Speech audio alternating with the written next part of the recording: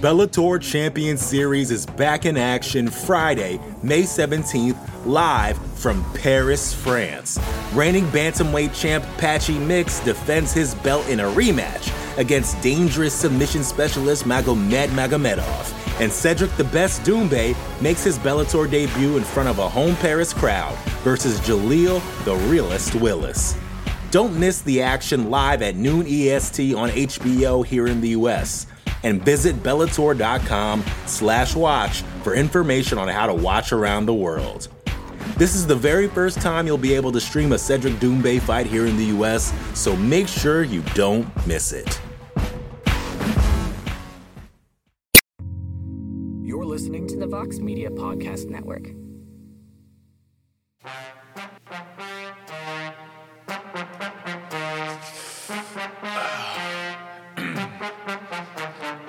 Martial arts. Mixed martial arts. UFC 281 preview show starts now! Yes, the hunger of the combat sports world is focused on the Big Apple, the setting for UFC 281 tomorrow night. It's at the Mecca, Madison Square Garden, where a long-reigning world champion will look to exercise some demons in the main event, while the challenger will look to improve to 3-0 in their competitive rivalry. A lot of important questions will hopefully be answered when the UFC's return to MSG commences. But today, we talk about some of those burning questions with all of you on the MMA Fighting Live UFC 281 preview show. Thank you for joining us. We're a few minutes early. Surprise. We're just so excited. I am Mike Hack, and folks, if you can't tell by the energy in my voice, the anticipation levels are super high for me. I don't know about you, but I am jacked and I am ready to go. And I'm happy to be joined along this ride with my best friend, Alexander Cayley, AK. How are you, my buddy? How are you, my best friend? This is a great day. I'm feeling good. It is a great day. I'm trying to think of a poll to throw up. We did one earlier at the weigh-ins, the live weigh-ins, how many titles would change hands. One was the predominant answer, 47%. So I don't want to do that again. I think we got a pretty good sample size there. So I'm just trying to think of a poll, something real juicy for people to sink their teeth into, you know what I mean? And I'll let you guys know when that poll is ready. Well, maybe this could be the poll, because let's just get this out of the way here. People don't come to listen to me talk. They come here because they want to know the answer to one important question that comes from you. And that question is, what is the gymnastics score for UFC 281? Because the card is loaded. I imagine the score is pretty high, but I'm intrigued. I love this card. I went 10 out of 10 for UFC 280. Like I said, like if everything landed, like that card could have been an all-time great. It wasn't. We know how that card turned out now. It wasn't a bad card. I don't think UFC 280 was a bad card, but there were some disappointing, somewhat forgettable bouts. Some of the undercard didn't deliver, but I still thought it was a really good card. And I think if you take like the top slice of it, you're pretty happy with what you got. 281, similar. I mean, I think it has even more star power than 280 had, at least on the prelims, sort of name recognition wise, rankings implications. So, but I guess maybe because I've been bitten by 280. Should I temper my expectations? Is it also, am I afraid that we get another, Adesanya main event that it isn't necessarily the most crowd pleasing affair? I'll temper. Let's go, but let's keep it high. Let's keep it high, guys. Stay positive. I think this card could be like a 9.6, which would still be an all-time great card if everything lands. I think it's gonna be a 9.6 on the degree of difficulty scale. I love how the UFC has built up most of the matchups in this card. I love the booking, the pairings that they've come up with. It's just a really strong card. I think we've said something positive about almost every fight on the card. And if you guys haven't heard about it, we'll certainly go over some of those positives today. Well, let's start with the main event. Israel Adesanya, Alex Pereira. Look, the chapters in the story, they're well known at this point. This has been brilliantly set up and built up by the UFC. And I think we can all admit, without the history between these two guys, the two bouts they had in Glory of Heroes kickboxing, the knockout in the second fight, the mere thought of this fight happening right now, it's just plain ridiculous, AK. It makes no sense. But the story is here, and the UFC did an amazing job getting us here. The fight is just so fascinating on a number of levels. So just What do you think about this fight? Someone just asked you on the street, and they're like, I know you. You're Alexander K. Lee. You're the best friend of us all. Tell us about Adesanya versus Pereira. What are you telling them on the eve of this fight? I would say, first of all, MMA is supposed to be fun. This is a very, very fun main event matchup. Now, why is it fun? I would then ask, do you guys remember UFC 1, UFC 2, UFC? Do you guys remember the single-digit UFCs when it was, kickboxing versus sumo versus Krav Maga versus Taekwondo versus karate or whatever? We didn't, this was before we had rankings, before we had, a proper roster even. And we just wanted to see the best fight the best from their respective backgrounds. Now, in this case, we know that Alex Pereira is a world champion kickboxer. He did it twice over with glory, middleweight, light heavyweight. We know that he's beaten the champion. He's beaten the champion in combat sports. It's not MMA. I understand. It's not MMA. I understand that the champion, Israel Adesanya, his accomplishments in MMA dwarf Alex Pereira's accomplishments in MMA. He's only fought 7 times, or this is his 7th fight, right? This is his 8th fight. He's only fought 7 times professionally in MMA, 3 times in the UFC, 1 ranked opponent, Sean Strickland. But for me, that's all it takes. Because as soon as his last fight with LFA, as soon as it became clear that he was making a very, very hard pivot to committing to MMA, how could people not want to see him fight Israel Adesanya again? We thought it was a little bit of a long shot. We thought, well, who's he going to have to beat? Middleweight has actually had like a pretty good lineup of contenders when Pereira signed on with the promotion. But as the champ himself kind of pointed out earlier this week, he cleared out the way. He took out the Cannoneers. He took out Robert Whittaker. He took these are Marvin Vettori. These are guys that Alex Pereira did not have to fight on the way up because again, why would they throw those guys back into the contenders line when Izzy's already beaten them? Some of them twice in the case of Vettori and Whittaker. The fans wanted the UFC and fans wanted a fresh challenger. And this guy just so happens again to be a foil of Adesanya. He's a stand-up fighter. It's very easy to envision how this fight will go just by watching their first 2 fights, which again, Pereira won, right? I mean, he close decision the first fight, insane knockout that's been repeated a million times the second fight. So how can you not want to see it? Don't worry about, again, how many MMA fights Pereira has had. Don't worry about where he is in the rankings, like in the global, in our rankings, the MMA fighting global rankings. He's only number 7. So he's pretty far behind some of the guys, again, that we said he didn't have to beat. But again, at the end of the day, there's this great history between them. It's a great stylistic matchup. I feel there's some element of unpredictability. We can kind of get to that more in a bit. And this to me is how the mixing of the martial arts should be at the highest levels. So I'm just really excited about it. I think unpredictability is such a great word because at this point in the build, I feel like it's kind of difficult to even break it down anymore because I feel like we've been doing that for months and months since 276, even before this thing had a date attached to it. We've already been starting the process, and even before that. So I feel like as soon as Pereira signed to the UFC, we're already talking about this fight being a thing. And no matter how you slice it, it's just really tough because no matter where I sit at any point in attempting to break this one down stylistically, I get stumped, AK. I really do. Because 1 minute I feel like Israel's experience in this spot, one of the things you mentioned earlier, one of the big talking points, just in that cage, will this be enough of a difference? And I just think about how hard Alex Pereira hits, and you're giving him 25 minutes to land something big. And then I get there, and I'm like, all right, this could happen. And I think, well, how's he going to get there? Is Izzy just going to wait for him? Will Izzy be the aggressor? Will Pereira have to be the aggressor? And then I remember that if he is the aggressor, that's the most dangerous Adesanya actually is in these fights, is when someone is bringing the action to him. That's when he's at his best because he counters so sneaky and so well. And there's so many ways to look at it. My confidence is so low at every turn when it comes to picking this fight. And usually I feel pretty strongly about going one way or another, have some sort of vibe or whatever. And with this one, this is just a constant seesaw battle. I can't remember the last time, AK, that a fight made me ask so many questions ahead of it. So what questions do you have? Are you having as hard of a time with this as I am? See, my best friend, now I gotta give you props. This is why we work so well together. I like the term seesaw, because that's kind of what happened with the lead up to this fight. Was I remember when Pereira was coming up, once everyone started discovering, sort of the first two fights between them, suddenly it became, oh, well, Pereira's going to kill this guy if they ever meet. Look, without having watched the first two fights, it was just when people learned of their existence and they saw the knockout, that's the one everyone saw. And then and he also beat him by a decision.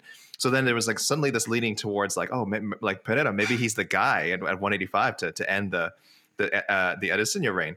But now that, like you said, we have scrutinized it so much, we in the media, fans, other fighters. I remember Henry Cejudo, I think when the matchup was initially being talked about, was like, he just threw out some tweet, was like, oh, Pereira's going to kill this guy because he beat him twice in kickboxing. And then later like apologized, like, oh, I watched the two fights, by the way. I take back my initial analysis. And I'm like, yeah, that's what most people did. They watched the two fights.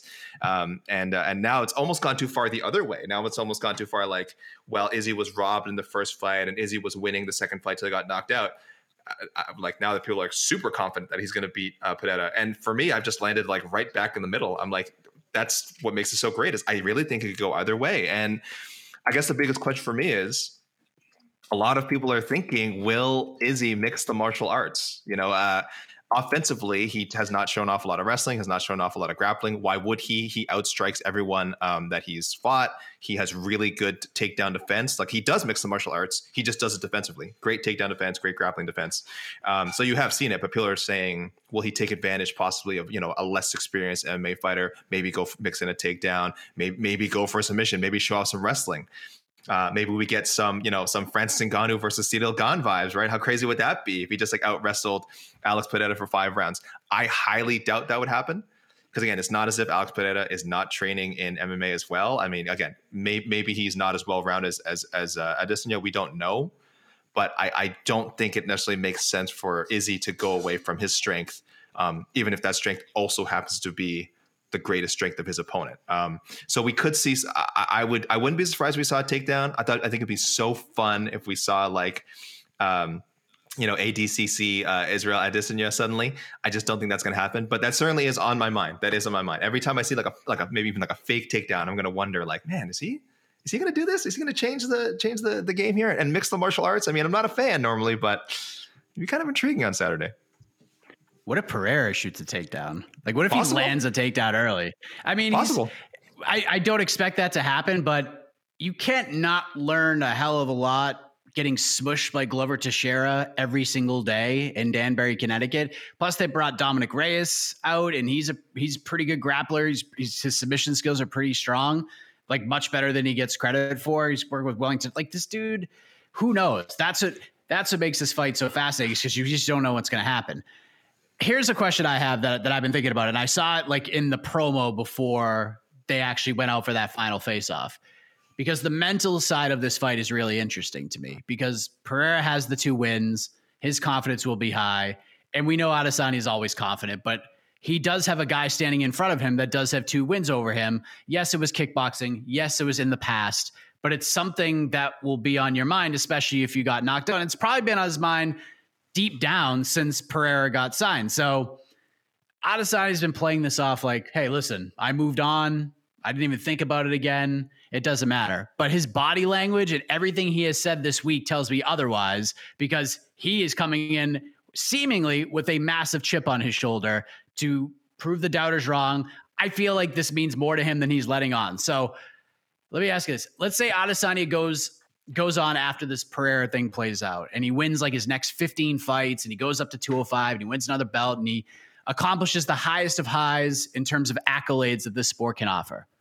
But he loses tomorrow. Doesn't get that win over Pereira. Do you think a guy as passionate about the sport as he is, a man who is so rich in history, student of the game, do you think he'll ultimately be okay with that, or that he won't be totally fulfilled? It's hard for me to get into Izzy's head. How can you get into any fighter's head, really? But I think he could move past it. I think every fighter, most fighters anyway, even the greats, there's some opponents they just never got past. They just had their number.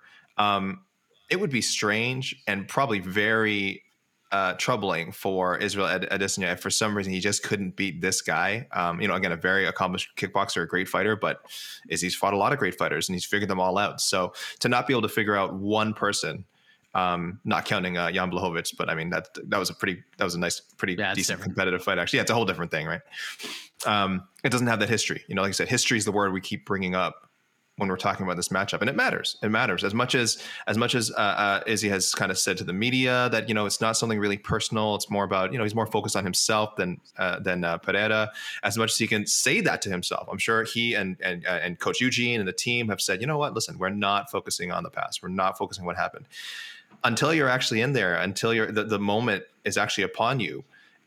You don't. Or you said even after Mike. Let's say he does lose to him. There's no way to prepare for that. So I think Izzy is pretty mentally solid. I don't think it would be like this career defining, like, oh, if only like the one that got away thing. But it's definitely something he'd never forget. But he's the kind of guy I think he uses motivation. I don't think it brings him down. I don't think it ruins his legacy. He would use it as motivation. So it would stick, but maybe in a positive way in the long run. Oh, of course not. But I only asked that because he's a perfectionist. This dude is like, the Blachowicz thing, already understood. There's a lot that went into that. Kind of rushed up to a fight at 205, didn't go his way. This is different in a lot of ways, and he's just a perfectionist. So even just talking about the aftermath of the Cannonier fight, and that was a dominant win, and he still was pretty hard on himself after the fact. So I mean, I don't think that this is the case. I don't think he's gonna be like, oh well, I can't be a Hall of Famer because I didn't beat Alex Pereira. I can't do this or this. Like, I think it'll probably stew on him at some point, but I don't think it's going to like overtake his soul or anything like that. So I was just curious what you thought, since that's one aspect of the fight that hasn't really been talked about. But currently, and as we've gone live, the betting odds have shifted slightly. Went from minus 215 now to minus 210 for Israel Adesanya. Okay, comeback on Alex Pereira, plus 180. To me, this seems pretty accurate in theory. Does this feel right to you? Yeah, that's where the odds should be. As again, I would love to see a longer history of the movement. I wonder if it's remained mostly steady, or if there was sort of these kind of dramatic peaks and valleys. Because again, when people were first looking at this, Pereira seemed like the perfect opponent. Then people went and watched the fights, and they're like, okay, he's still clearly a good opponent. He did beat him in 2 fights, but there's more to it than just the result. There's more to it than Pereira by unanimous decision or Pereira by knockout. Even when you see the clip over and over and over again. So people are smart. People are, and like I said, are maybe now going the other way. Are maybe now saying, well, despite the fact that Izzy might have been winning the second fight, despite the fact that Izzy may have won the first fight, Pereira clearly presents some sort of problem for him. And even if you want to discount the previous fights, if you want to just look at Pereira's UFC work, I mean, listen, he's a great striker. We talk about the knockout power, but you don't become a 2-division kickboxing champion just on like wild power and just slugging it out. Like this guy has all the technique. He's huge. I mean, he is really big. The making the weight was a big deal this morning, and you know why. It's not like this is a guy who's struggling to make weight just for discipline reasons. It's because he is making a hard cut down from God knows what above, probably above 205 pounds down to 185. He's the kind of guy who he would not be cleared to fight in California. And I'm going to check. I don't think he's fought in California, but I bet if you saw the rehydration numbers, they would probably be, he's not fought in California. The numbers would probably be shocking. He'd get a hard, he would get a hard like letter from the CSAC telling him, you're not fighting at 205 in California again, buddy. You're sorry, at 185. You're going to 205. So the size definitely matters. But again, it isn't just size. It isn't just strength. He really does have great technique. So that's a part of the story, but that's not the whole story. It's really fascinating. And I can totally understand why there's more faith coming in on Pereira. Because if it stays on the feet, man, I don't know how anyone can say with any confidence that either guy is going to, necessarily dominate the action. I'm sure there's smarter people than I, much more experienced kickboxing analysts than I, who could tell you like why, like, oh, well, this one thing this guy always does, this one thing this other guy always does, and that'll be the key to this matchup. I just think there's so many aspects to it that I am not willing to like strongly say myself that I guarantee a victory for either man. Well, let's do our best here. We're not guaranteeing anything, but we'll give our picks. So, AK, does Adesanya get one back, or does Pereira move to 3-0 in the rivalry and become a UFC champion and just his 4th UFC fight. A part of me wants to see it. Nothing against Adesanya. I just like chaos. I just think it'd be a crazy story. I don't know what my big thing is. We kind of had some internal Slack discussion. Like, I don't know what would happen to the pound for pound rankings, because Izzy, I think, is in the top 3 or top 4, 4 at lowest, I believe, in any of our own rankings. He's number 2, I think, consensus on our pound for pound right now, behind Alexander Volkanovski. If Pereira beats him, like, I again, it's a definition of what does pound for pound mean. We have to come into question again. It would just really, really mess things up, but I think in a really fun way. So as much as I hate to see our rankings like destroyed, it'd be an interesting question. It'd be a really, really fun discussion to say where does Pereira land there. So I am going by Izzy by decision. Maybe I'm just playing it safe. Maybe I don't want to see that the most chaotic timeline unfold. I think the size of the cage matters compared to fighting in a ring. It's very, very, very different.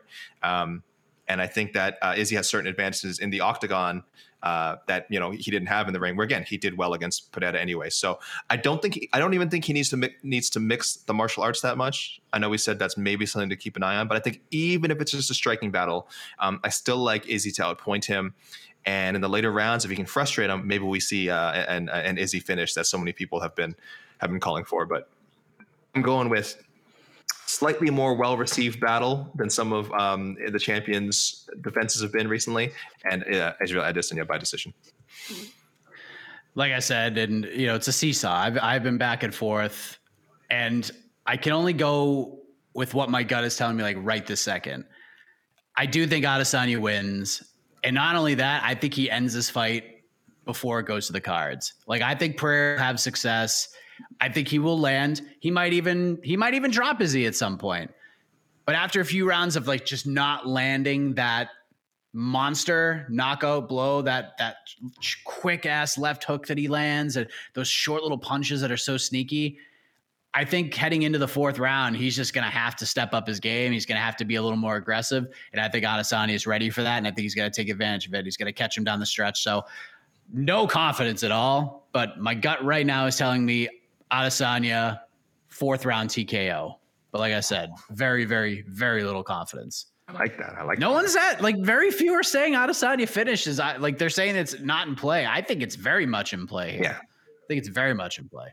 The Bellator Champion Series is back in action Friday, May 17th, live from Paris, France. Reigning bantamweight champ Patchy Mix defends his belt in a rematch against dangerous submission specialist Magomed Magomedov. And Cedric the Best Doumbé makes his Bellator debut in front of a home Paris crowd versus Jaleel the Realist Willis. Don't miss the action live at noon EST on HBO here in the US. And visit Bellator.com/watch for information on how to watch around the world. This is the very first time you'll be able to stream a Cedric Doumbé fight here in the US, so make sure you don't miss it. Support for this show comes from Sylvan Learning. As a parent, you want your child to have every opportunity, but giving them the tools they need to tackle every challenge, that takes a team. Now more than ever, educational support tailored exactly to what your child needs can make all the difference. That's why parents have trusted Sylvan Learning for 45 years as the ultimate teammate in their child's educational journey, instilling in them a love for learning and a passion for reaching the next level. And Sylvan's Insight Assessment can identify gaps in learning and areas that could be of concern for your child. It's a 360-degree view into your child's learning that you can't find anywhere else, and helps ensure that your child didn't miss something in school that might put them at a disadvantage in the future. And right now, it's the best price of the year at $29. Go to sylvan29.com to learn more and get your child's assessment for only $29. That's SYLVAN29.com. So let's go to the co-main event, because New York's most heated fighter, for some reason, New York just doesn't like Carlos Esparza. I mean, it's just been so crazy to watch, man. Even at the weigh-in, just getting booed out of the building. Defending her strawweight title against the clear baby face of this one, Zhang Weili, the former champion. There have not been a lot of people cheering for Carla Esparza, as you've heard all week. And there's not a lot of people in this wonderful space of ours that are giving Carla much of a chance here, if any chance. A lot of one-way traffic talk. People just feel like this is a horrendous matchup for her. Do you feel the same way? I mean, sometimes what's the Occam's razor, right? I feel like sometimes the most obvious answer is the answer, right? We can break it down all we want. We can talk about how, I've done it multiple times. Is Carla Esparza being overlooked? Is she being disrespected? You guys pointed out in another show, like she's definitely like a Hall of Famer. Like she almost has to be a UFC Hall of Famer. If just the bottom line is 2-time UFC champion. I don't know if there's anyone, I'd have to check that, is a 2-time UFC champion who isn't in the Hall of Fame already or is guaranteed to be in the Hall of Fame in the future. Again, there's political reasons why, how people are selected to go into the Hall, but the title is has been pretty well respected so far, outside of a few names who we just know Dana White just doesn't like or has beef with. But Esparza has been a good company woman. And again, 2 titles plus just fighting the best of the best for the better part of the last decade. Ultimate Fighter winner. They like that. That always looks nice in a resume. So we say all these things, and then even giving her all this respect, like it's impossible not to respect her and say and mention her accolades. It's so difficult to pick her to win this matchup. It just feels like Zhang is a nightmare for her. An amazing athlete, super strong. And again, just like I was saying with Pereira, beyond the physical attributes, Zhang is an amazing boxer. Like has great boxing, just great all around skills. Great, really good. Like I think takedown and grappling defense. Like she might get taken down. I don't know what Carla can do with her down there and for how long, if she can even have sustained offense in the ground. So Carla, listen, if you're out there listening to this for some reason, I look forward to being proven wrong. I was very happy she finally got her title shot with Rose Namajunas. I don't think anybody was happy with the fight itself. That's fine. But I was certainly happy to see Carla, not just get the title fight, but get a win. Nothing against Rose Namajunas. It was just a really cool story for Carla Esparza, who'd kind of been overlooked for a little bit, who really had to grind it out to get that second shot. So all the credit and respect in the world to her, but I'm with the majority of the people. I'll probably throw a poll just to see what people say, but I think everyone's leaning Zhang, and I'm not against it. I'm definitely leaning with the former champ to get a second title reign herself. I know Jed and other handicappers, if you will, they're surprised at the betting line, but because they feel Zhang should be favored much heavier than -325. And statistically, AK, this would be like so far away from being the biggest upset in the UFC title fight, like from that perspective. But in the minds of fans, media, and honestly, every fighter that I've talked to about this fight, it just seems like no one's picking Carla. So like in your eyes, how stunned would you be if Carla won this fight? Like how big of an upset, like in the AK upset system, would this be? Is this like a top 3 stunner for you, or are we that high?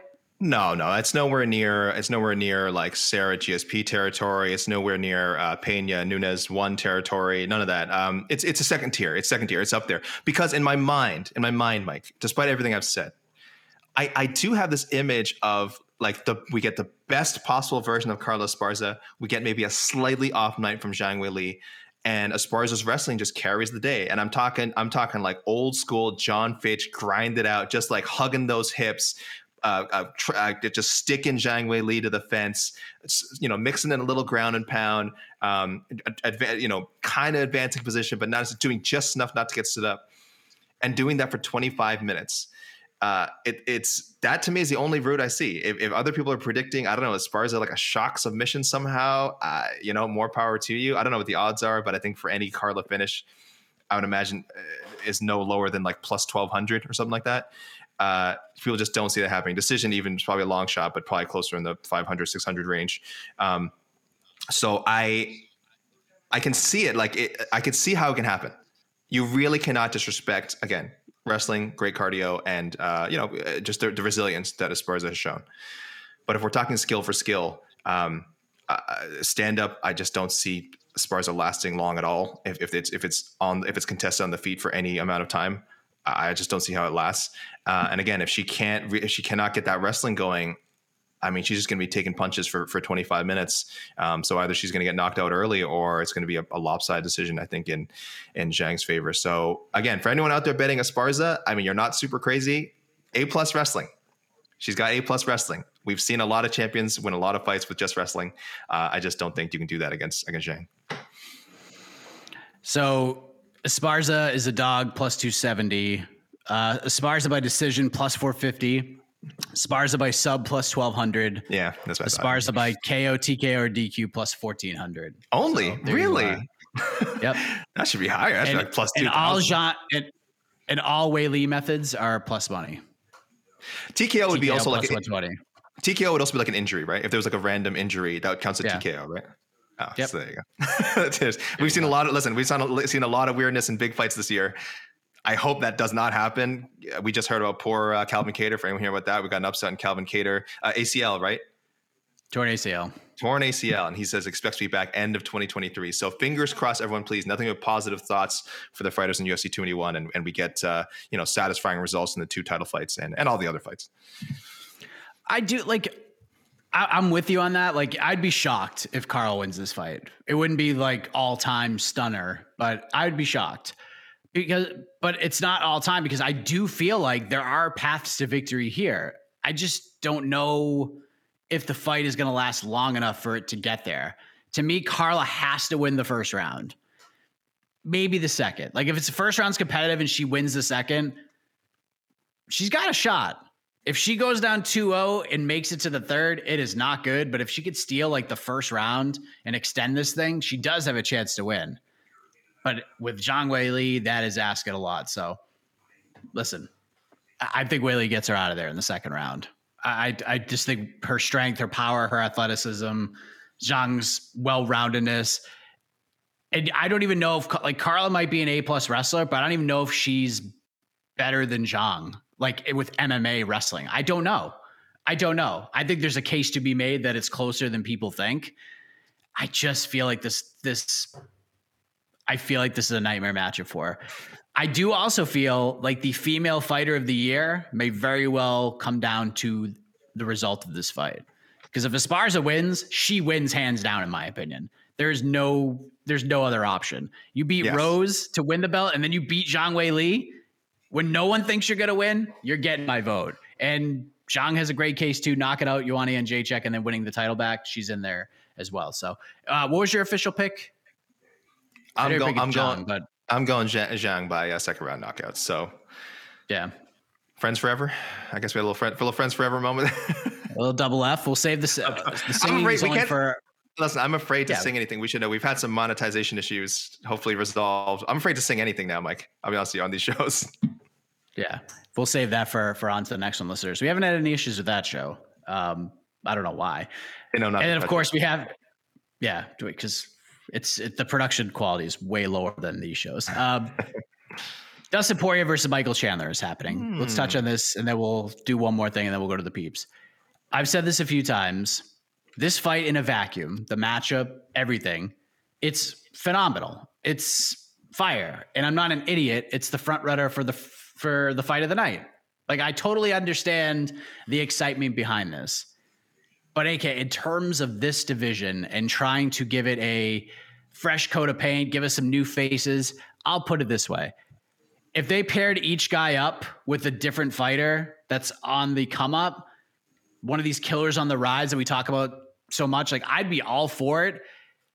But I don't like this fight for the division. And the biggest reason why is because what is probably at stake here? Because to me, the stakes in this fight should not be as high as they are. Again, the fight is awesome, and we're going to watch it. We're going to enjoy it. We're going to have a watch party, watch along live on the YouTube channel. We can all watch it together and just go crazy for it. And it's going to rule. Like, I'm fully expecting this fight to rule. I'm not debating that fact at all. But the end of it, I think we'll remember for a little while how great it was. And then I think we're going to have an epiphany. I think for the short term, we're going to be like, yay, this is awesome. Long term, we're going to be like, why? You know what I mean? I love the fight's great, but I just feel like there's so much more at stake than there should be for this fight. Yeah, I think we'll have that sobering moment, Mike, as you mentioned, when we do Otno, when we kind of sit down, do our Otno picks and do our live Otno show on Sunday, when we realize like, yeah, it's as fun as the fight probably will end up turning out to be, like how little it leaves us to really talk about, depending on the winner. Again, as we've said, Michael Chandler does, he's kept his call outs consistent. He's trying to keep his name in the Islam Makhachev sweepstakes, definitely trying to keep his name in the Conor McGregor sweepstakes. He's been doing that for Lord knows how long, for like 18 months now. I don't know, however long he's been in the UFC, and wisely so. Poirier, I'm not quite sure. Obviously, I think he thinks he beats Chandler, keeps up there in talks to fight Makhachev. But yeah, it is a bit frustrating to sort of see a squatter versus squatter matchup. I was just looking at our rankings. So of the top 5 guys, it's kind of like Islam didn't have to fight any of them. That's fine, except Charles Oliveira. And then Oliveira and Poirier and Dariush, Gaethje, they're kind of, and now Chandler at number 6. They're kind of like, they're just kind of in this weird mix where they won't fight anyone outside of that. Also, a lot of them beat up Tony Ferguson, which is kind of messed up. I'm looking at like a lot of these guys like held onto their spot or bumped, just by bumping poor Tony Ferguson down. So, I want to believe. Hey, listen, like I said, Mike Chandler, maybe he wins, cuts an A+ promo, has us instead totally change our minds. Like, oh man, he should get that fight with Islam next instead of Volkanovski. I sincerely doubt that's going to happen, but you never know. Listen, Michael Chandler has talked himself into a lot of things, and these big knockouts just resonate with people. If he doesn't get Makhachev, I think we mentioned maybe he gets the maybe he fights Beneil Dariush, something like that. Either way, keeps himself right there, right in that top 3, top 4 range, just one big win away from a title fight. So I don't know. Listen, I know it sounds like we're being a little negative, but we just want to just remind people that sometimes these fights, which are great and will be great on paper, and that's all that should matter, especially for the live crowd. The live crowds, they're gonna be drunk off their asses. They're not caring about it's Dustin Poirier gonna tell Shah, Michael Chandler.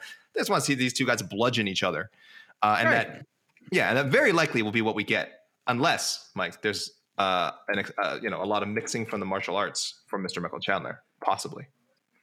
That's true. Hey, listen, if the prize at the end was a fight with Conor McGregor, you got no issues with me. I'm in. Like, I'm totally cool if they do the Dustin fight. Sure. Although I think I know how that would play out. If they want to go Conor versus Chandler, the fight's going to be awesome. Like, I'm totally in on that too.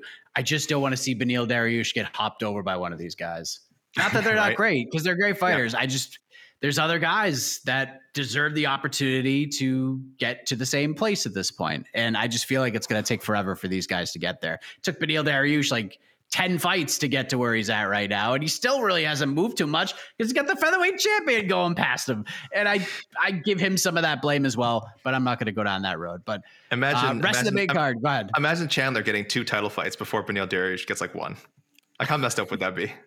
That'd be crazy. Messed up, right? But it could happen. It very well could happen. Easily. Absolutely. Rest of the main card, Frankie Edgar, final fight, taking on Chris Gutierrez. Dan Hooker versus Claudio Puelles. Speaking of 155ers, he's getting somewhat of an opportunity, but if he goes out there and just submits Dan Hooker, he's going to be waiting a year and he's going to be waiting like 4 years to fight a top 5 guy if he keeps winning. So that's all I'm saying. I'm not trying to be a negative Nancy. I love the fight. It's going to be fantastic, but I do want to see. Ooh, all right. So let's go low key. We'll go to the peeps. Low key fighter storyline outside of the majors. Is this for the peeps? This is for you. This is for me. Okay, I was gonna. Okay, I'll throw that question up there, and I'm just gonna throw something in the chat. Anyway, I am so. There's so many good ones. I don't want to. I'll narrow it down to 2. And these are definitely more fights that are the storyline as opposed to necessarily. I think they're going to be bangers. They both could be very good fights. I really want to know what Dominic Reyes looks like now. I'm glad he took the time off. Listen, the three tough losses. I'm counting the John Jones loss because, the mental toll it must have taken to go 5 rounds with arguably the greatest fighter of all time, feel pretty confident that you won, and then to just have that not be the case, to see the other man's hand raised. I don't know how you recover from that. I guess people would say, well, it would have been nice if he just gone and won the vacant title when he had the chance, but it's easier said than done. Jan Blachowicz is a great fighter too, and then just running into the train that is Yuri Prochazka. I'm glad he took time off. Whatever the reasons is, I'm not sure, Mike. Is he nursing injury or just sort of taking time, right? I think it was just like a reflect. I mean, he got annihilated by Yuri Prochazka. That was one of the most brutal knockouts I've ever seen. Yeah. So probably just needs some time to get over that, find his why, if you will, and just get that light switch back on. And then he was off to the races, made some changes, headed over to Danbury, Connecticut with Glover and them. And it seems to have done wonders for him. He's predicting Dom 2.0 tomorrow, AK. Yeah, and listen, we hear fighters say this all the time, but I'm inclined to believe it because I think he is a really talented guy. I don't think losing to John Jones, Jan Blachowicz, and Yuri Prochazka suddenly like says, oh, well, this guy is never going to be a contender. Like, again, that's 3 champions. He lost to 3 UFC light heavyweight champions. What, you know, how can we say he's a bad fighter? He doesn't have a lot of mileage on him for MMA. I mean, it's 15 pro fights. Again, he's been in some tough ones. He's had some tough knockouts. But I mean, I could see Reyes had like the next 4 years of his career still having a very, very good run. And I don't know, maybe fighting for a title again. But again, I have to see how he looks on Saturday.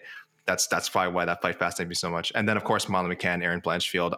I have been pretty like I've been on both sides of this as far as like saying I think Molly McCann is better than people think. And I think Erin Blanchfield is. I think people need to pump the brakes a little bit on Erin Blanchfield because of her age, you know. And I want to see her in a war. I want to see her in a competitive fight against an experienced fighter like Molly McCann. Skill wise, seems like a easy matchup for Erin Blanchfield. Amazing grappler, but I think Molly McCann's gotten better there. I think she can get out of situations without just getting totally like neutralized by Erin Blanchfield. Maybe I'm wrong. I'll give Erin Blanchfield a lot of credit if she is able to just like completely dominate in the ground, even if she doesn't finish, because she's had fights already in the UFC where she's dominating the ground and didn't finish.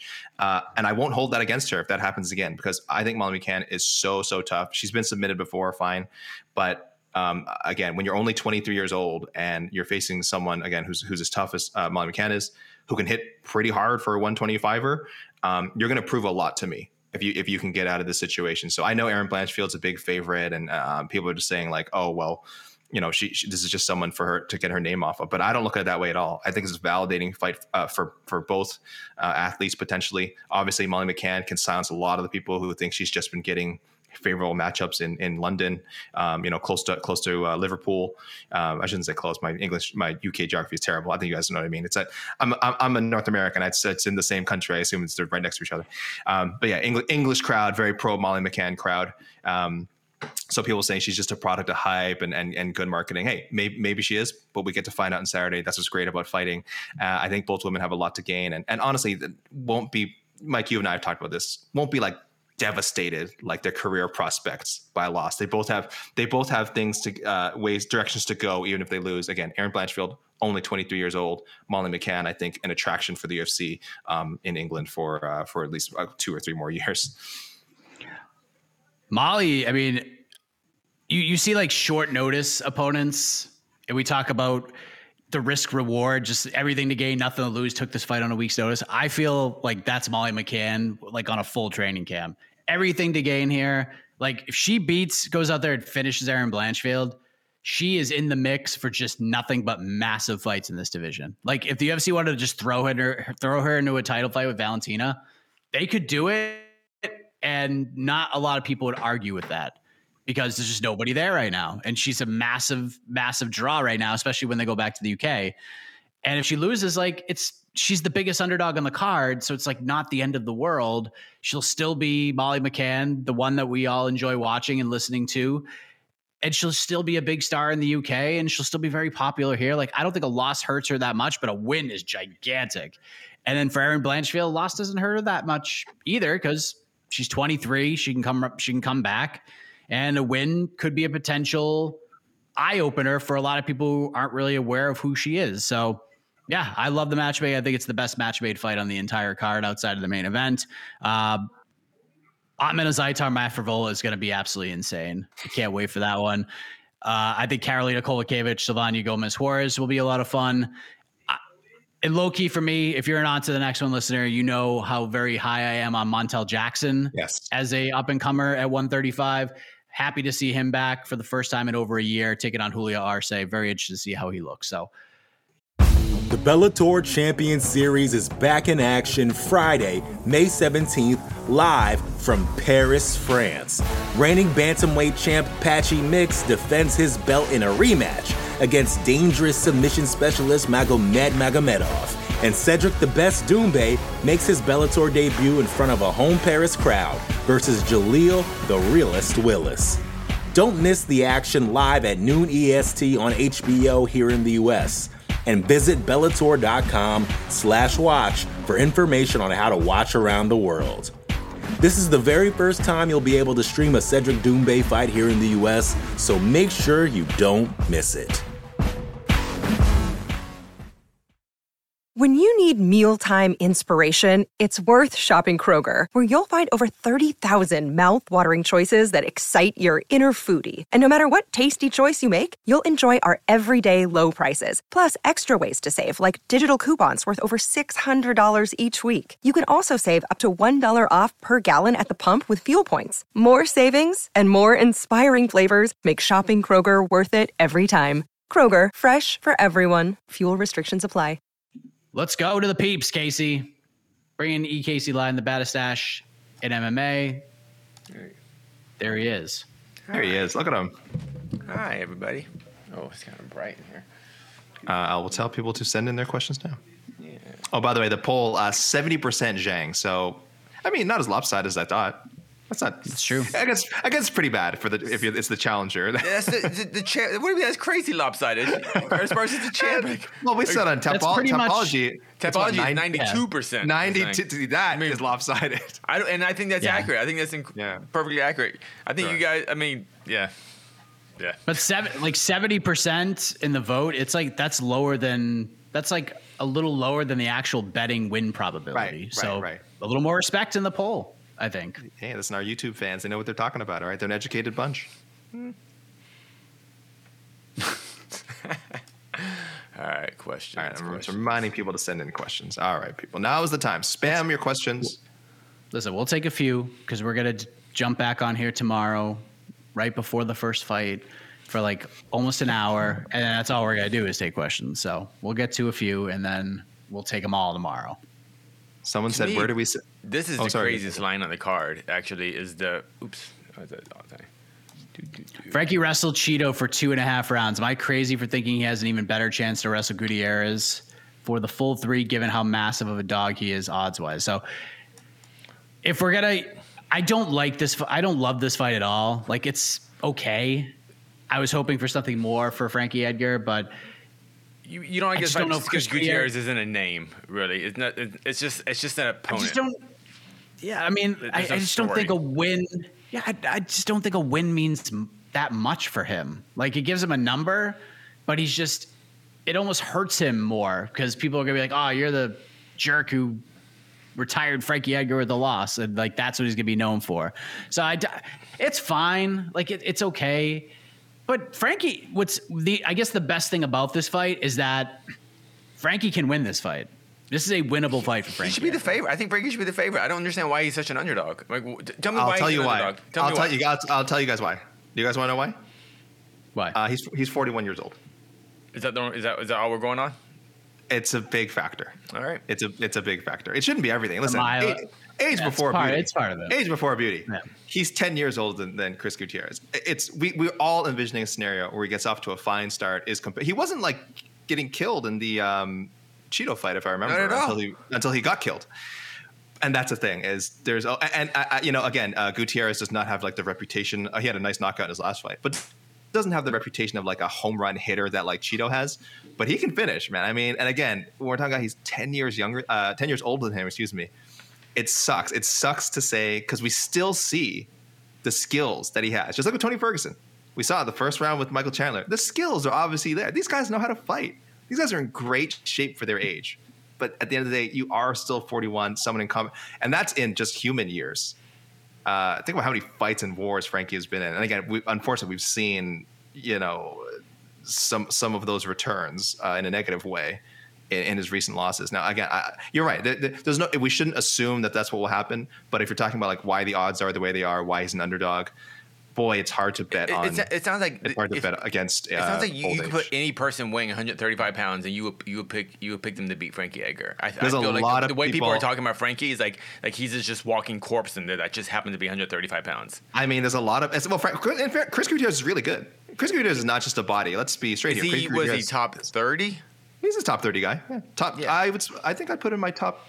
He's unbeaten in his last 7 fights. Yeah, it's hard to say bantamweight because if you're top 30 at bantamweight, that's like being like top 20 in another division because bantamweight is so deep.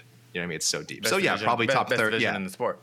It's definitely. I think it's the deepest. Yeah, even if people still want to say lightweight is the best, like I think bantamweight is the deepest right now. Especially if you're going across all promotions. It's like holy crap! Like it's pretty. Yeah, I have Chris Gutierrez at 28 in my rankings, but again, it's a very tight like. The range between him and 20 is not that far. It's just a number thing. So, yeah, I think you could take anyone in the top 30. They're probably going to be favored against Frankie. This is my favorite fighter ever. Why are you making me say this? I guess the last 3 opponents, even 6, 7 opponents, 8 opponents, 9 opponents that Frankie has fought, I think all demolish Gutierrez in the same way. That's what. Well, you don't think you think Vera. You think he does better against Vera than? I don't know if they demolish him in the same way. I know what you're saying. They would beat him. I would pick most of those opponents, but I mean that's. Would you pick Pedro Munoz to beat Gutierrez? I don't know. It'd be pretty close. That's crazy, man. Yeah. Okay, all right. He's also old. I mean, young. I mean, 36 years young. All right. We'll see. I like the fight. I think Frankie can win. I actually think this fight is going to be like. The more I thought about it. I still don't love the matchmaking because I don't think it does a ton for Gutierrez if he wins this fight. I think it hurts him in a lot of people's eyes just because it's Frankie. But I think if you look at it stylistically, this is going to be a fun friggin' fight because Frankie's going to leave everything in that cage, and Gutierrez is one of those guys that just keeps attacking, just keeps coming forward and keeps pressuring. He's not a fast starter, but he gets better as the fight goes, and Frankie's the exact same way. So I think, like, come stretch time, if we get to 3, that final 5 minutes is going to be a dogfight. So I think this is going to be. I think this is going to be a fun fight. I think it's going to be more fun than people think. Gutierrez is the wrong person for Frankie's final fight. That's all. I agree. I was not thrilled. I was not thrilled to see this matchup. Not necessarily because I thought Frankie was going to lose, but like you said, just sort of the name and where they are, and it's like it's felt a bit like a strange choice. Yeah. Like if you were going to give a surging out, like if you're going to give kind of a surging contender the rub, and I hate to say this because we do want to see Frankie, like Adrian Yanez would have been a much better choice in this situation. You know what I mean? Just because the UFC's already building him up, and then he's got the Tony Kelly win. He got a huge rub off of that, and then if he goes out there and just has a good fight with Frankie, respects him the whole way, and then just beats him, like I think it does more for him than it does for a guy like Chris. Agree. Yeah, and I'm not against giving bad fights. I mean, tough fights for guys on their way out because I kind of like the Japanese MMA way of thinking. Like you go out on not a stretcher, but you go out losing when you retire. That's kind of how it is. But I just don't.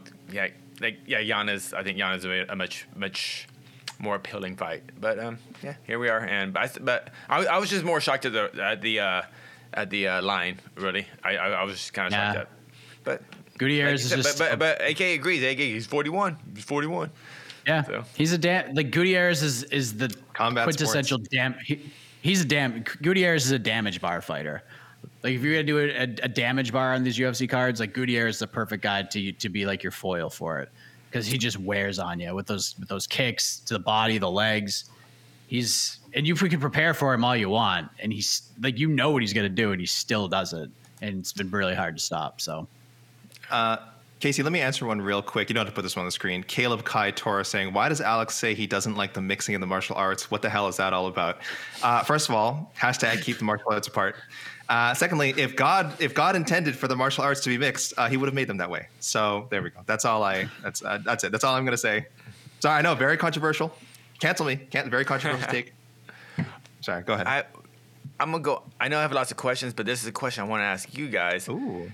You mentioned earlier that the winner, or you said if Carla wins, or she could be female fighter of the year, most likely, right? Or maybe even Zhang wins. I'm not sure. If Carla wins, she wins hands down. In my opinion. What about the main event? To me, either winner is most likely the male fighter of the year. Oh, It's very If possible. Izzy wins, that's 3. Especially if he wins dominantly, that'll be 3 dominant championship. What's the word I'm looking for? defenses. Yeah, Yes. defenses. Sorry.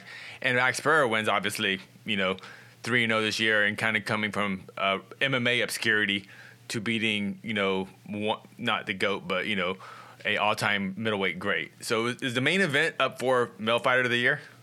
It's winner? possible, man. You can make a case for both guys. I think if Pereira wins, he's probably the pick. I think he kind of has to such be. a fun pick. It'd be so fun to write about. Adesanya has a case too. That's But something that's so dominant. I have a People- hard time. I have a hard time getting Volk's title defenses out of my brain because those are 2 of the all-time best defenses we've ever seen. Just straight dominance. He pitched 2 perfect games against 2 very tough individuals. He did to Max Holloway. No one has ever done that to Max Holloway, where you just shut him out. It just dominated him. That was even as highly regarded as I was after that I treated the Korean Zombie title defense. The one over Max, after like watching it a couple of times, it's just a masterpiece. And I don't know if Izzy goes out there if he just trucks Pereira and finishes him, like really just puts a stamp on it, it's in the mix. But Volk's gonna be tough to beat for me. All right. He's in the mix. He's in Islam love in he's in there. the top Maybe five. not number 1. I think I'll Leon Edwards Leon Edwards has a case too. Right? Wait, I mean, knockout of the year. Wait, right? one fight? Knockout of 2 the year. fights? What is it? I Just forget. one. Just the one. Just one fight? Just the one. Nah. Yeah. Nah. He's getting I guarantee you he's gonna be in our top 5. He'll be He's in our top 5 for that kick, but nah. Here we go. Yeah, our friend Forrest Daniels. Ooh. Sheesh. I mean, I hate to say it, but I don't. Is there a lock? I was gonna say I don't know if I outside. have like a lock per se, Okay. but I feel like Zhang is the most confident pick I have on the whole card. Yeah, I mean, I would say Zhang. So let me think. Outside of Zhang. This is a really well matched up card. Like this is a really well matched up card. You know what? No, I'll say it. I'll go with Montel Jackson. I'll go with Montel wow, Jackson. really? I feel that was one of my toughest. I feel like he's gonna beat Julio Arce. I'm gonna say I'm a believer in Nico Negumereanu. I think that would be my other A lock. It's a lock. Wow. A lock of the night. Wow. Listen, Wow. I'm not dazzled by Carlos Ulberg's flawless chin and godlike physique. Okay, as magnificent as it is, I still think there's a bit of smoke and mirrors there, and I think Nico's legit. I think Nico is a legit contender. Again, the lock is Zhang Weili. If you're really like, I had $20, I had to pick one fight, it's Zhang Weili over Carlos Barza. No question. But I just want to go outside that because we've talked about that a lot. I think I'd go Nico. My other one, maybe Andre Petrosky. But Turman's a bit of a wild card. Like, I don't think Wellington Turman is bad. I think Andre Petrosky is really good. I think that's my thing. I'm very high on Petrosky as like being a top 15 guy at some point in 2023. But I think like Wellington Turman is sneaky. So I'll stick with Nico. I think Nico Negumereanu is my non-Zhang Weili lock. But don't bet on MMA, please. All right. Anything else? Oh, Remember, we're doing an hour this more. Mine's Aaron Blanchfield, or Zhang and Aaron Blanchfield, 2 locks. Yeah. You'd pick Casey. You would pick Aaron Blanchfield against Godzilla. We already know this. She can fight anybody. You're picking her. Well, if You're high on her. That's good. If That's Molly okay. Cann's nickname is Godzilla, then yeah, sure. The only thing is my thing with Blanchfield is I feel a little bit hurt the way I feel about her as Tatiana Suarez going to the Nina Ansaroff fight. Not that I'm saying Molly McCann is Nina Ansaroff, but I do think I remember when there was like Tatiana was going to destroy Nina Ansaroff. And we saw like kind of how much she had to round out her game. So that's what I'm saying. Before we anoint anyone as like, oh, there's definitely going to be a champion. I think that's about Makayev too, by the way. Let's see. I need to see them just test it a little bit. I need to see them in a real scrap. Like So that's kind of where I am with it. But I get it. I wouldn't bet against Aaron. Way to go on a limb. Way to go on a limb. It's like, hey, they need to prove everything first before I say anything about them. Yes. What I said this many times on many shows. What is the rush to predict things? I don't understand. What is like? You don't get a cookie for like. Oh, I was right about. Are we predicting fights here? Aren't we previewing the fight card? Aren't we talking about that? Here's how much money I made. Who do you have in the main event? Hey, here's how much here to predict things. Listen. Here's how much money I made, and here's how like here's how much money I made from predicting that Charles Oliveira would win the lightweight title and defend it against Pereira and defend it against Gaethje. Zero. Predictions are great. Oh, great, they're fun. Nobody cares. I'm sorry, nobody cares. I mean, they're fun to listen to. I'm glad people are with us and we love your predictions, listeners. I'm glad you listen to ours. But like, I don't know what the rush is to be like, Makayev's going to be a 2-division champion or Aaron. These people are so young. They're so young. How many times do we need to see people in combat sports like hit this wall? Like we've seen it a million times. We've seen the opposite too. We certainly see some people live up to their potential and just run right through that wall. But I don't understand what the rush is to be like, anyone who says so-and-so isn't going to be a future champion is crazy. Remember the hype after Izzy's first fight in the UFC or even when he got signed? Sure. It's like there was a reason. There's a reason. There was. He's a much different case than a Makayev or Aaron Blanchfield. Izzy was pretty unexperienced in MMA coming in. Izzy was very inexperienced in MMA coming in. Coming to the UFC? What was he coming to the UFC? He was at least... What was he? 12 and 12, 11 and 0. 11 and 0, yeah. He was 11 and 0? Oh, I thought he was around 4 or 5. No. Okay. Yeah, but you could say counting Makayev's like amateur experience. I guess technically he's more experienced than Izzy was coming into. And that's why that's why Makayev has a lot of hype behind him because of all the amateur experience. Yeah. Sure.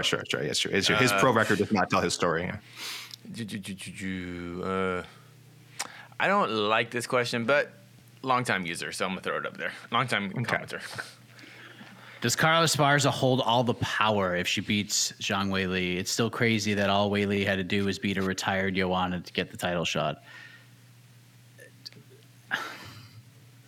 No. No. The answer is no. Yeah. Yeah, I mean, and I think that's downplaying also the very close fight that Zhang had with Rose, the second fight. It's not like say it's all she did was beat a retired Joanna is not the case. Joanna was not retired. She trained for a fight against Weili, and they got knocked out cold. Then Joanna was like, you know what? I think I'm gonna call it a day. This wasn't a retirement fight for Joanna. And it wasn't like everyone was saying. I know going to that fight, there were smarter people than me picking Joanna to win that fight. That thought Joanna had a chance to win easily. That fight. Yeah. So it was not. It's easy now. We see like the knockout. We're like, oh yeah, there's again a retired Joanna and she killed. Oh, by the way, thank you, Joseph Boza, for the question. We're not giving you crap. We're just like, it's not you. It's that now I know there's a lot of people who are kind of saying that same kind of thing that like, oh, what did Zhang really do? It's like she beat like the greatest strawweight of all time. She knocked her ass out. She beat her twice. Yeah. Maybe the second version of her again wasn't the same one that went to war with her the first time, but maybe that was a much better version of Zhang. Yeah, a very very high level fighter who, by the way, and we talked about this on other shows. If she was paired up with Carla Esparza, there's people who would pick Joanna to beat Carla Esparza. So that win not mean that win does not. That win still holds a lot of weight. Listen, the answer to your question is if Carla Esparza wins, she's fighting Amanda Lemos, 100%. That's what's happening. Yeah. And we think if she loses, she might fight Amanda Lemos. Ooh, whoops. Right? I'm picking. She's fighting Amanda Lemos no matter what. You're right. That was my auto pick. Yeah. She might end up fighting Amanda Lemos. Win or lose, she's fighting Amanda Lemos. Yeah. I mean, I'm not sure what it means hold all the power because I think as a champ, she'll still have very relatively little power, even as a call champ. the shots, maybe. I don't think she's gonna have any, honestly. Yeah, I agree. If Zhang gets on the microphone and calls out Rose Namajunas, if she wins, that's not power. That's just the fight they're going to make anyways. But she'll have more of a swing, if you will, than Carla will. She's going to get booed out of the building if she calls for that third Rose fight. So it depends. It depends how obviously she'll win, and depends how she wins though. If it's no Zhang, Zhang wins. She's calling out Rose. Oh, Zhang. Okay. Of course. I'm sorry, Mark. Yeah. Sure, Carla. Yeah, please don't. Yeah, don't do that, Carla. Don't. Poor Carla. What did Carla do? Let it simmer a little bit. Just let it simmer a little bit. Go fight Amanda Lemos. Let Rose get a win another win, and so we can kind of wipe that taste away, and then they can eventually do the trilogy, I think. But you can't. I don't think you can't run it straight back with Rose the very next fight. That was just No. Even if Zhang, if she wins, I really hope. I hate champions defending against people off losses. I just hate that, and that's what it would be if Rose gets a title shot. So we'll see. I feel that. Yeah. Anything else? I kind of know the answer to this, but we Yeah, so Dan Hooker fighting for his job in the UFC if he loses 0-3 in his last 3 and 1-5 in his last 6. nope. What do you think, AK? I want to hear Casey. Casey, you said pretty strongly no. Yeah, big no.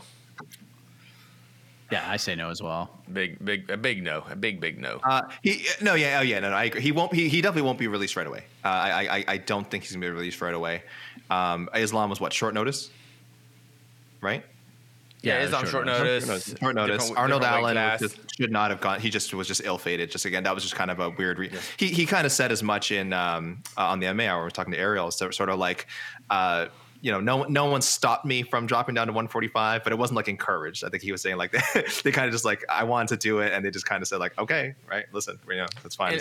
And like you want to talk his losing streak, and he won a fight in between. He beat a quality opponent with Nasrat, so he lost to Arnold Allen, top 5 potential title contender. Lost to Islam Makhachev, the best champion. Lost to Michael Chandler, top 5. Justin Poirier, former champ, top 5. I mean, come on, it's like. Yeah. Now if he loses to Puelles, his next fight, however, that's another story. But as far as his UFC job is not on the line tomorrow night.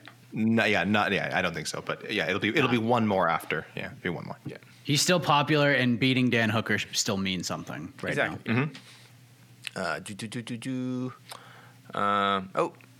We've been talking so long. Scott McCray has to get out of here. So yes. Bye, Scott McCray. Bye, Scott. Yeah, I think we gotta listen. I have to literally hop on a plane in 12 hours. So okay, we got a lot going on. Let me see what else we got. This is your chance. What's our favorite prelim on the ones for the casuals who only tune in for the main fights? You go, hey guys. Are we talking like lower prelim? Lower prelims? Let's go. Beyond the bottom half of the card. I'll say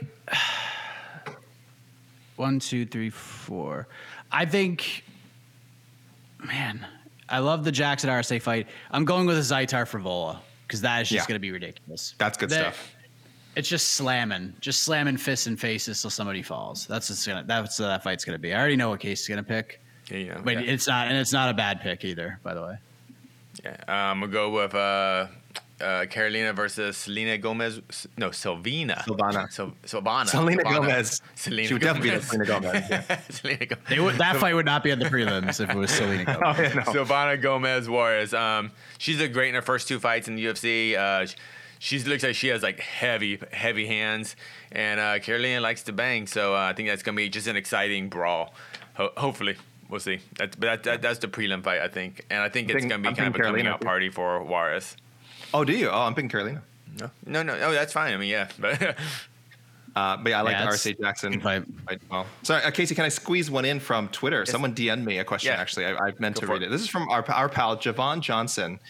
It's kind of a strange question, but maybe a good one. It's so bizarre. Maybe it's a good one to be one of our last few questions here. So he says... Javon says, if Izzy slaps a sub on Pereira halfway through round 1 and I guess finishes him with a submission, will MMA fans discredit Izzy's win because it wasn't a striking battle? I think we could see a side of Izzy we've never seen. He could backpack Pereira and make him look like he doesn't belong. Ooh. I'll tell you something. It sounds like there are some. Javon, it's a strange question. I guarantee you, though, some fans would say that. Some fans would say, "Oh, he was scared to strike with him. He was scared to strike with him." Will there be some? Yeah, there'll be some, but that won't be like. I'd be the. It first won't be one. like 276. It won't be like 276 when like the majority of people thought. And I don't agree with this, by the way. I defended Adesanya after UFC 276. I was not part of the majority. Who's the opponent that one? That was the Cannonier fight. And everyone was like, "Oh, he's just a boring fighter," and and people were leaving the building and all that stuff. Like, that's different than you just going out and flash subbing somebody. Like I think the reaction would just be nuts. It'd be not like Yuri against Glover, but it would be pretty close. Where it'd just be like, wow, I can't believe that just happened. People left the building because Izzy is so gosh darn dominant and so smart defensively. That's why they left the building. Because they knew it was like, well, Cannonier is not going to take a chance. He's not willing to get knocked out. So we know it's going to happen. That's why it was boring. It wasn't boring because of Izzy, you know. But let me say because if that happened, that would be amazing. And the way Twitter is now, anyone can buy a check mark. If you see a tweet from a verified Alexander K. Lee account, first of all, make sure like the L in there isn't like a uppercase I or one or something, and it would say something to the effect of like hashtag keep the martial arts apart, Izzy, you coward, or something. That's not me. Okay, that's not really me. It probably sounds like something I would tweet. Please do not retweet that. Don't at me if you think that but I could see that reaction. And I admittedly would think it was very funny if someone, and flattered if someone did that to me. But no, I don't think the reaction would be that negative. You're always going to have haters. You're going to have some wackadoodle out there who's like, oh yeah, he didn't want to strike with them. He knew he couldn't beat him on the feet, so he mixed the martial arts. But I think most of us are like, holy crap, Izzy just submitted this guy. But I don't know. I'm optimistic. He MMA'd in an MMA fight. Yeah, what a jerk. I'm optimistic. But hey, Izzy. By the way, Izzy lied in the pre-fight buildup. He kept calling himself a white belt. He's not a white belt. He's a purple belt. He got a purple belt under freaking Andre Galvao like just a couple years ago. Mind games.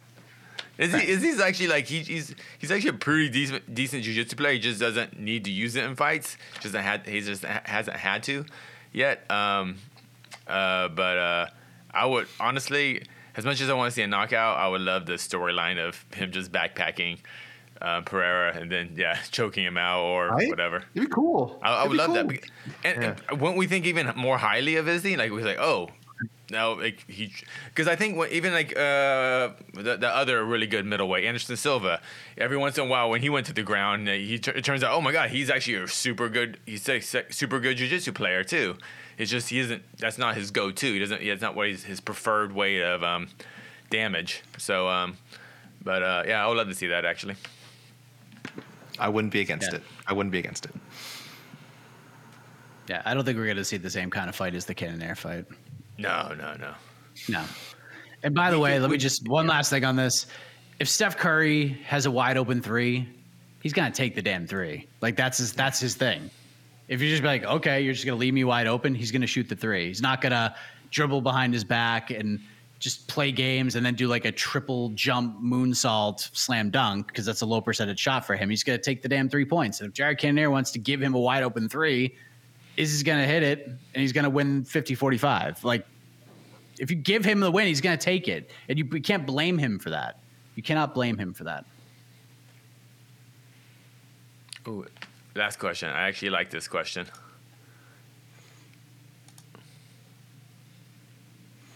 If Carla wins and has 3 wins over the 2 women who beat Joanna twice each, does that make Carla the strawweight GOAT? No. Is it still Joanna? Yeah. That is a good question. That's some serious MMA math. But Carla fought Joanna, and we know what happened. Yeah, so but then Joanna left the sport once she found out Esparza was champ. Joanna's, it's right there. What if they had fought again, Mike? Yeah. That's the fight I always wanted. You know what? Not in my eyes. I'd still be riding the Joanna train. But hey, if Esparza winning on Saturday opens up all kinds of questions. I'll tell you that right now. Opens up some questions, answers some other questions. Mine is an injury, a pre-existing injury that Zhang has, or she just twists her ankle walking into the cage. God, for me, Esparza winning will by far be a much bigger upset. I know this is weird to say, a much bigger upset than when Nunes lost to Pena. Because to me, Pena had a path to victory, a clear path to victory. Yeah, I don't see a path to victory for Esparza. That's the issue. I can. Oh well, I don't know. No. I know I said earlier. I'll stand by what I said and say it's still a notch below. But I get what you're saying. Yeah. It's not ranking wise or like quality of fight, just fighter versus fighter. In your eyes. how they match up. Yeah. I always thought Pena had a clear path to victory. I just do not see how Esparza can beat Zhang Weili on the ground. And, But All right. it's a fight to make. It's a fight that makes sense. Anything else, gentlemen? Well, that's it. We are done. Excited. Lots happening tomorrow, 5:15 Eastern time. That's when the People's Pre-Fight show is happening. So just gonna answer all your questions. Don't know who the panel is gonna be. I know for sure Casey's gonna be there, and I think Jed's gonna be there. I don't know if I'm gonna be there or not. We'll see. Then the watch party, ladies and gentlemen. Myself and GC, we're taking over Ariel's studio. 9:45 p.m. Eastern. I cannot wait. Let's watch the fights together, everybody. If you want to buy the pay-per-view, watch with us, cool. If you don't want to buy the pay-per-view and just want to find out what's going on with us, all the same. So for Casey, for AK, I am Mike Heck. Thank you for watching. To quote the great John Anik, one last sleep, baby. We'll see you tomorrow. One more sleep. Crap. Screwed it up. Sorry, John. All right, we're starting the show over. Let's do it again. Run it back. You're listening to the Vox Media Podcast Network. The Bellator Champion Series is back in action Friday, May 17th, live from Paris, France. Reigning bantamweight champ Patchy Mix defends his belt in a rematch against dangerous submission specialist Magomed Magomedov. And Cedric the Best Doumbé makes his Bellator debut in front of a home Paris crowd versus Jaleel the Realist Willis. Don't miss the action live at noon EST on HBO here in the US. And visit Bellator.com/watch for information on how to watch around the world. This is the very first time you'll be able to stream a Cedric Doumbé fight here in the US, so make sure you don't miss it.